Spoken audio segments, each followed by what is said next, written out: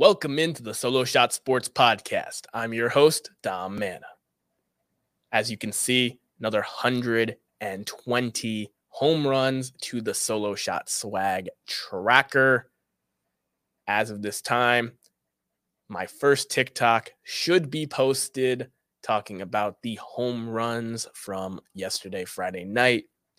Definitely, if you're on TikTok, go give that page a follow at Solo Shot Sports on TikTok. It's going to be fun to interact with that community and just continue to share my love for baseball and get this community growing more and more each week. There's a lot of great storylines this week, both past and present, but we have to talk about the man who has put Miami baseball on the map this season.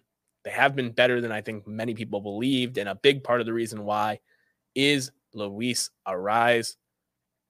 I said it during my first episode on the show that I couldn't believe that the Minnesota Twins traded such a pure hitter, a guy who had just came off a batting title, for a pitcher.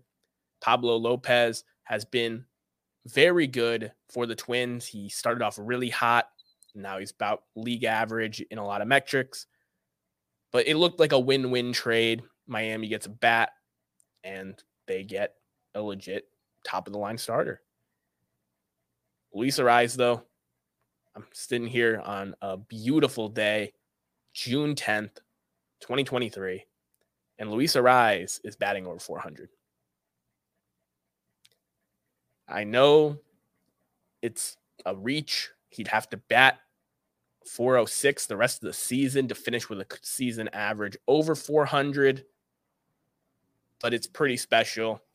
I'm wearing my Ted Williams shirt as he was the last baseball player to hit 400 over a full season, and it's honestly a breath of fresh air. I feel like a lot of people are talking about it, not so much because they believe that he can actually finish the season with a 400 record, but we've been so conditioned in the sport of baseball over the last decade, honestly, to really lean into the three true outcomes, which is a strikeout, a walk, and a home run. Whether the balls were juiced or not, players have clearly been valuing slugging percentage over anything else. And the game honestly changed a lot for a while. The home run numbers are still very high. Don't get me wrong. Slugging percentage, the analytics show that if you slug for a good amount, you're going to put runs on the board and you're going to win games. But a breath of fresh air, a guy who's a true slap ball hitter, a guy that in his first 444 career games is on a similar pace to both Pete Rose and Tony Gwynn. It's great company to be in. It's really fun to watch.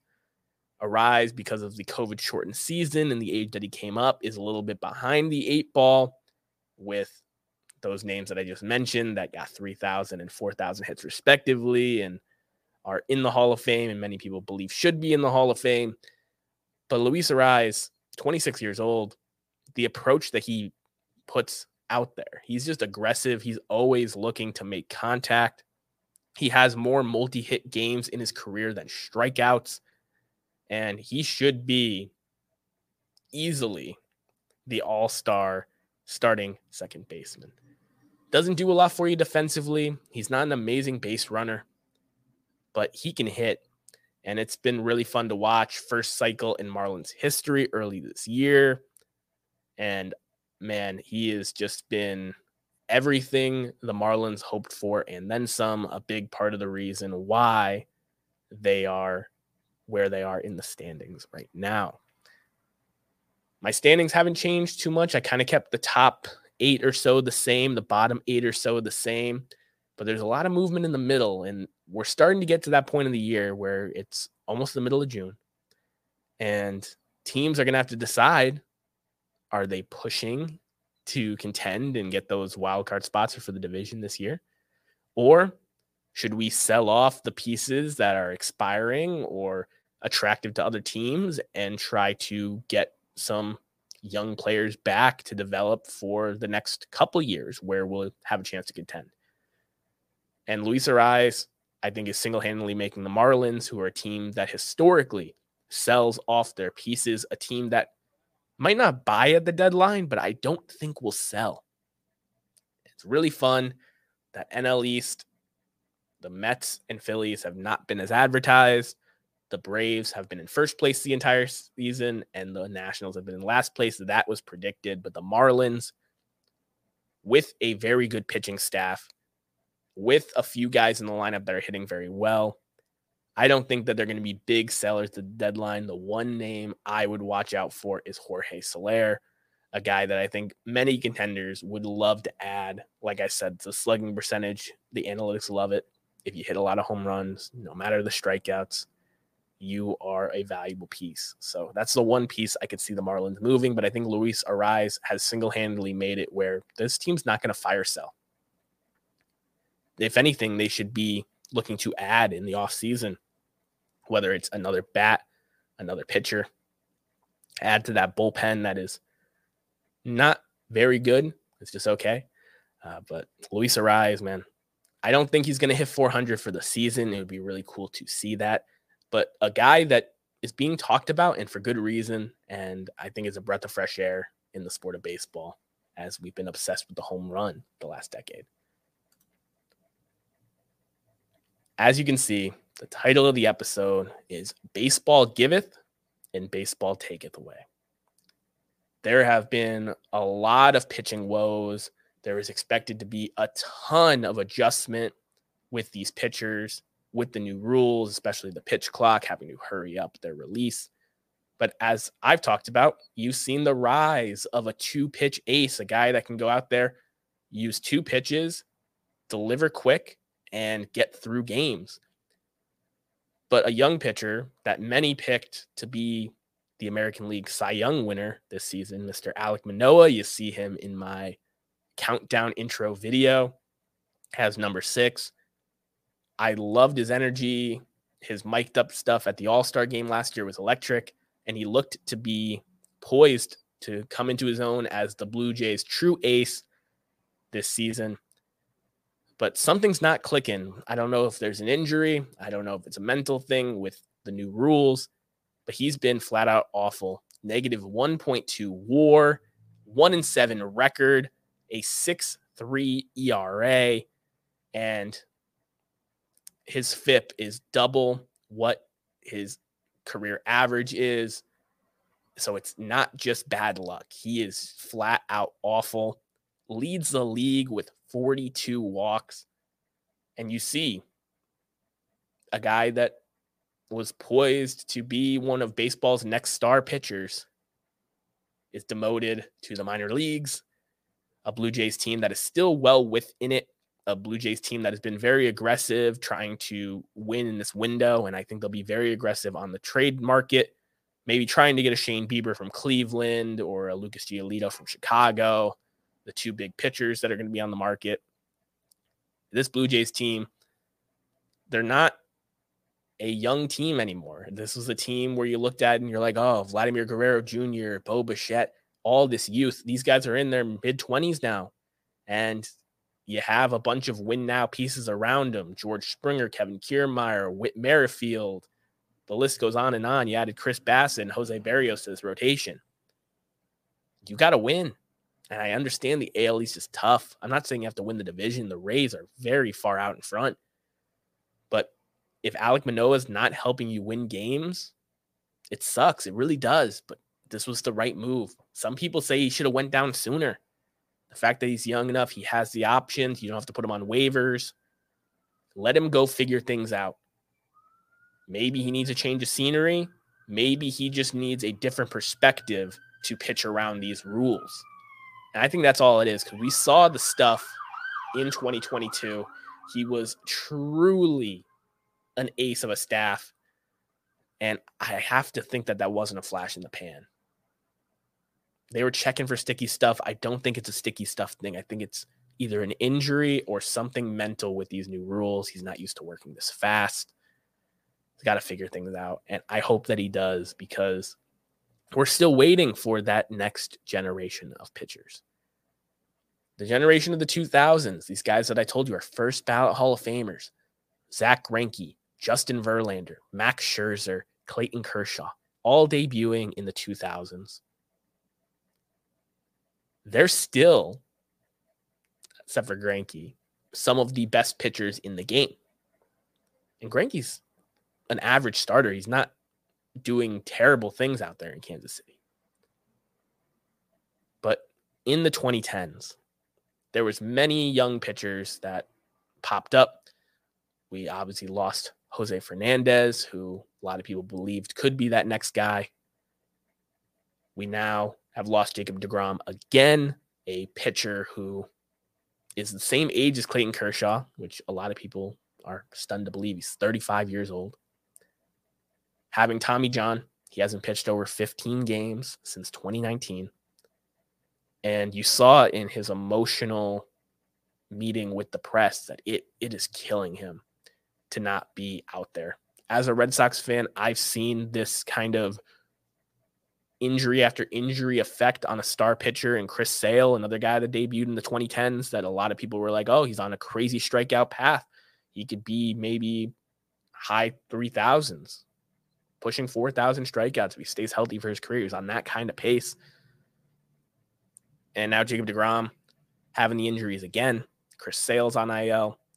Another Tommy John for Jacob deGrom. The reason he came up so late was because he was an infielder when he first got drafted. He learned how to pitch, and he didn't just learn how to pitch. He learned how to pitch dominant. One of the lowest ERAs in his prime, one of the greatest run producers in that stretch that we've ever seen in any single stretch. But he doesn't have 100 career wins. He's a guy that's not going to get to 3,000 Ks. And he's got 2 Cy Young awards. Baseball is better when he's healthy. The Rangers, part of the reason I picked them to make the playoffs is because I expected them to get at least half a season out of Jacob deGrom. But the other guys have stepped up, and I expect that team to probably add with deGrom not likely being back on the field until 2025 when he's 37 years old. The thing that we now have to look at Jacob deGrom, he's a Hall of Fame talent, no doubt. But to maybe get into Cooperstown one day, to have a prayer of that, I think he needs a third Cy Young. I think in one of these last couple seasons in Texas, 25, 26, or 27, he needs to stay healthy for the majority of that season and win a Cy Young award. Because right now, when you look at 2-time Cy Young winners that are outside of the Hall of Fame, Brett Saberhagen and Tim Lincecum don't just have better cumulative regular season stats, but they also have the postseason that Jacob deGrom just hasn't gotten. Part of the reason he doesn't have 100 wins is because he hasn't seen a ton of postseason success. Doesn't have World Series rings to kind of elevate his peak case like a Sandy Koufax did. It was the combination of 3 Cy Youngs, an MVP, and World Series dominance. And then you look at a guy like Johan Santana. He was able to compile way better career stats than Jacob deGrom, 2-time Cy Young winner, one and done with the baseball writers, did not get 5% of the vote to stay on the ballot. Jacob deGrom, I wish you a very speedy recovery. Baseball's better when you're healthy. The Texas Rangers will be even better when you're healthy. But when it talks about Jacob deGrom in the Hall of Fame, it's really going to come down to, can he stay healthy enough one of these seasons to get that elusive third Cy Young? Get him out of the pot with the Saberhagens, the Lincecums, the Johan Santanas of the world, and put himself in a different peak case. I hope he comes back better than ever. It's going to be hard to do at 37 years old. The elbow, though, it's going to be fresh. It's going to be new. And you just got to hope for the best. It was really emotional hearing his press conference talking about the injury. I saw it with Chris Sale. It sucks to see.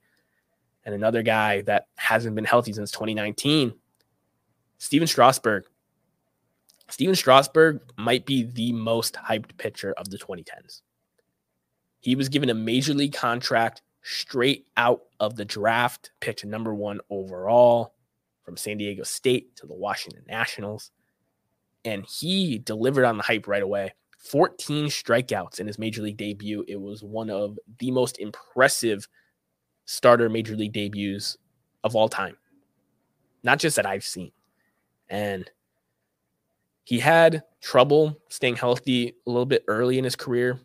He was a workhorse, pitching and striking out plenty of batters for a stretch there, and he left it all out on the line in that 2019 World Series run, capitalizing it with a World Series MVP and a ring. So I think that the money that the Nationals gave him after that, he earned it and then some. He likely will not pitch again. It's reported that there is serious nerve damage in his arm and that it's unlikely that he'll be able to build up the requisite strength and ability to throw a baseball at the professional level again. And it's really sad. I've seen it now 3 times. Chris Sale, Jacob deGrom, and Steven Strasburg, 3 guys that came up in the 2010s that were supposed to be that next generation of Hall of Fame pitcher, a guy that might not get 300 wins in today's game, but push for 3,000 strikeouts, win Cy Youngs and championships. And while Chris Sale and Steven Strasburg both have that one ring, it's still not enough where I see any of those 3 guys getting into Cooperstown when just on an objective talent perspective, the 3 of them were Hall of Fame worthy. That's why I hope Alek Manoah can make a comeback, because you're seeing all these young 2-pitch aces today. Maybe Spencer Strider or one of these other young stud pitchers is able to stay healthy enough and rack up the strikeouts and wins and Cy Youngs and postseason success needed. But what is going to be a Hall of Fame pitcher when Jacob deGrom doesn't get 3 Cy Youngs? Are we going to be looking at Justin Verlander, Zach Greinke, Max Scherzer, Clayton Kershaw as the end of an era? Are we never going to have a true workhorse pitcher again that has a long career, storied, multiple Cy Youngs, a championship, 3,000 Ks? Are we not going to see that again? I thought for sure with the amount of strikeouts in today's baseball that we'd see plenty of 3,000 strikeout guys. That milestone would never go away. But I think we're going to have to start to reevaluate pitching in this world where they're throwing over 100 miles per hour repeatedly, where the movement on these pitches is insane, where there's a pitch clock and they're being rushed through to keep firing 105 mile per hour pitches. Pitching is an art form. It's something that I truly enjoy to watch. I love offense like everybody else, but when there's a real good pitching duel, I'm not just talking weak contact, but dominance on one or both sides of a pitching matchup, I love to watch it. And seeing these talented guys that were supposed to be the next wave not be able to finish their careers in a strong way, it's just a shame. So I hope that during the rest of this baseball season, when you're missing Chris Sale, when you're missing Steven Strasburg, you're missing Jacob deGrom, pull up some of their highlights. Go look at their baseball stats from their prime. They were damn good pitchers. And it's a shame that we don't get to see them have the careers that we're lucky enough to be watching the tail end of in the Greinkes, Kershaws, Scherzers, and Verlanders of the world. Lighten things up a little bit. We go to second base. Cincinnati was due. If you see, they were one of the biggest risers in my rankings this week. They're in third place in a very bad division.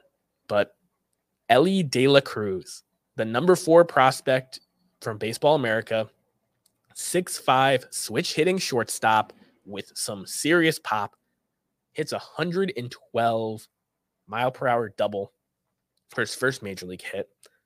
Day 2, he has a triple and a home run in a walk-off win against the Dodgers. And Cincinnati baseball is back. This is an organization that has such a rich history. And I'm not talking just back to the Big Red Machine.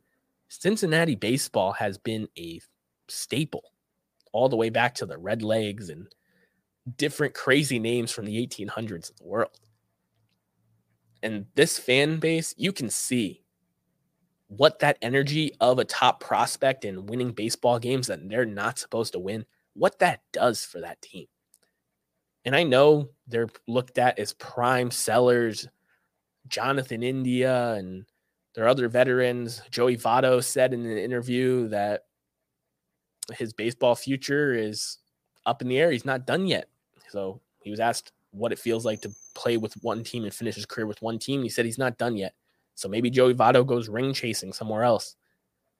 But this young core that the Reds are putting together, the fact that it has 3 legit pitchers at the top of the rotation with Ashcraft, Green, and Lodolo, I like to see this. We were robbed of O'Neal Cruz dominating baseball this year with that fractured ankle, but we get to see another 6'5" shortstop named Cruz in the NL Central putting on a show, StatCast monster. So fun to watch. He's got great energy, and you guys know 44 is my lucky number. Seeing Elly De La Cruz wear that, right the wrongs that Cincinnati feels from the Aristides Aquino days, it is just great. I am so happy for that fan base. Elly De La Cruz, I hope, is going to be a Cincinnati Red for a long time and start the kind of clumping of young talent that we've seen in the past when Kansas City had a lot of great young guys come up around the same time. We saw Houston do it. Chicago did it, and they were able to win championships. If the Cincinnati Reds are able to acquire some young talent, supplement it with some good veterans like we've seen in Pittsburgh this year with Carlos Santana, Rich Hill, and Andrew McCutchen, I think that this team could be a sneaky World Series contender in the next 5 years. They just got to build this thing right. But Elly De La Cruz, it's clear that that talent is a centerpiece of a championship team if you build the right team around them. Cincinnati fans, your prayers have been answered. You have some relevance. You have some energy. This isn't a wasted season anymore. You get to see these young players really find themselves and come together. And you're winning some games that you weren't projected to because you got nothing to lose. You're just trying to build a really proper roster. And I am just so happy for one of the best baseball towns in America. Throwback third base was especially hard this week. I feel like as we get into the dog days of summer, there's just going to be more and more historic moments. There's Ken Griffey Jr. joining the 600 home run club today. There's Tim Raines joining the 800 stolen basin club, which only has 5 members. He was the most recent member to join that club. And then you look at the catching position. There was so many amazing catching performances on this date in history. 7 for 7 being the record from 1890. But we talked about him earlier in the show. And while I don't believe he deserves to be enshrined in Cooperstown personally, I think that he broke a clearly written rule. We've seen the Black Sox players long after they're dead still not get into the Hall of Fame, so I don't project Pete Rose to get in there. He is the all-time hit king.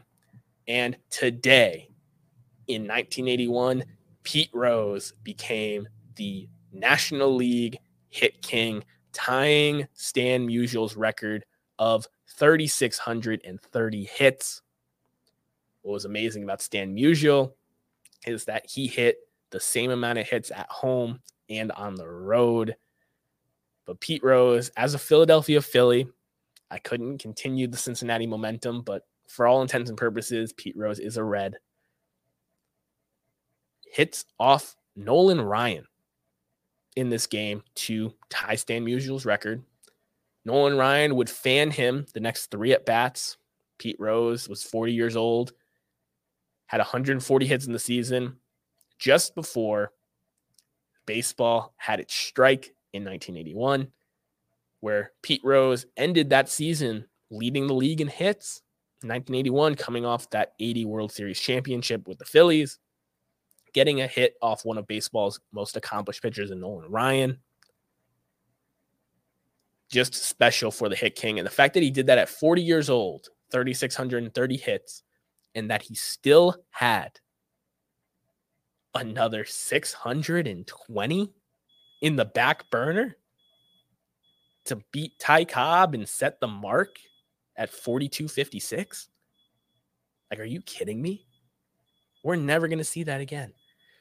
I'm talking about how in today's game, the injuries and the time off, these guys aren't going to get the milestones of 300 wins and 3,000 hits, 3,000 strikeouts.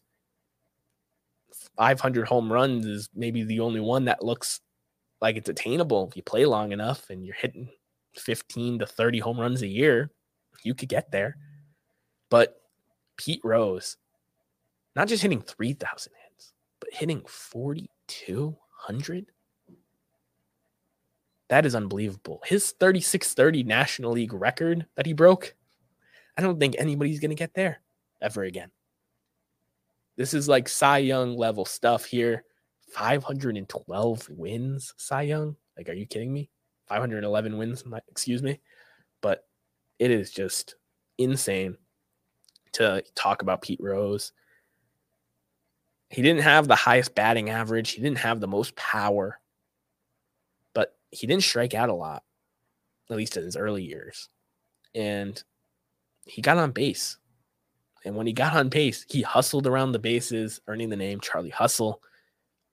And I had to give Pete Rose his flowers today because when we're talking about the Cincinnati Reds finally having some hope, when we're talking about all these generational talents that aren't going to be able to have the longevity to reach milestones, you have to highlight the milestone that is the most generational.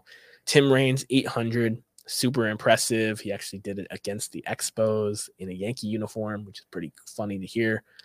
Ken Griffey Jr. is a Cincinnati Red, hit his 600th career home run.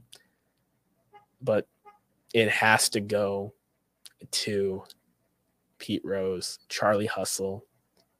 He may never be a Hall of Famer, but he will always be the hit king, not just in the NL, but all of baseball.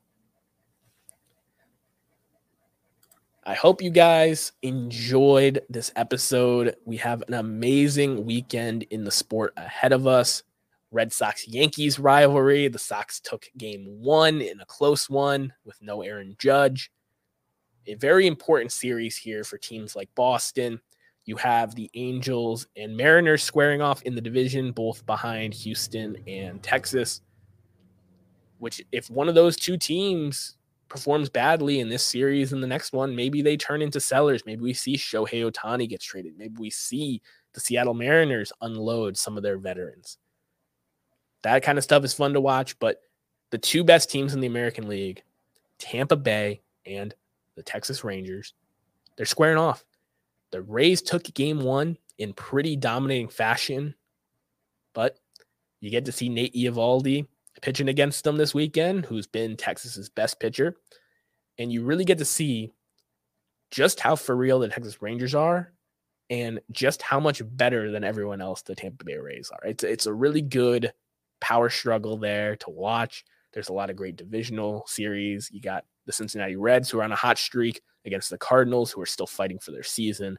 As long as they still got Arenado and Goldschmidt at the corners, I'm not going to put them in the bottom 5. I don't care how low their record is in the National League, but it is just a shame to have all these games that you want to keep up with and not be able to watch it all. There's a ton of great pitchers going this weekend, and I just hope you guys really just take a moment and soak in all the amazing baseball as we continue to push into the summer. Make sure you're voting for the All-Star game. That voting is now open through MLB.com. There's a lot of great guys that are available, including Marcus Semien, who I highlighted on last week's show. But if you noticed, I left out the fact that he was on a 20-game hit streak. He finished at 25. Me personally, when somebody is on something that is that historic and that pressure filled, I don't like to bring attention to it. I want it to just run its course. It would have been great to see Marcus Semien push further for that record, but Jody's 56 game hitting streak is one of those things where I don't expect anyone to get there anytime soon. Thank you for watching and supporting. Please tell a friend, and for more baseball content, follow me on Twitter at DominicMana44 and on TikTok at Solo Shot Sports. Hope you guys have a great weekend. Happy Solo Shot Saturday, everybody.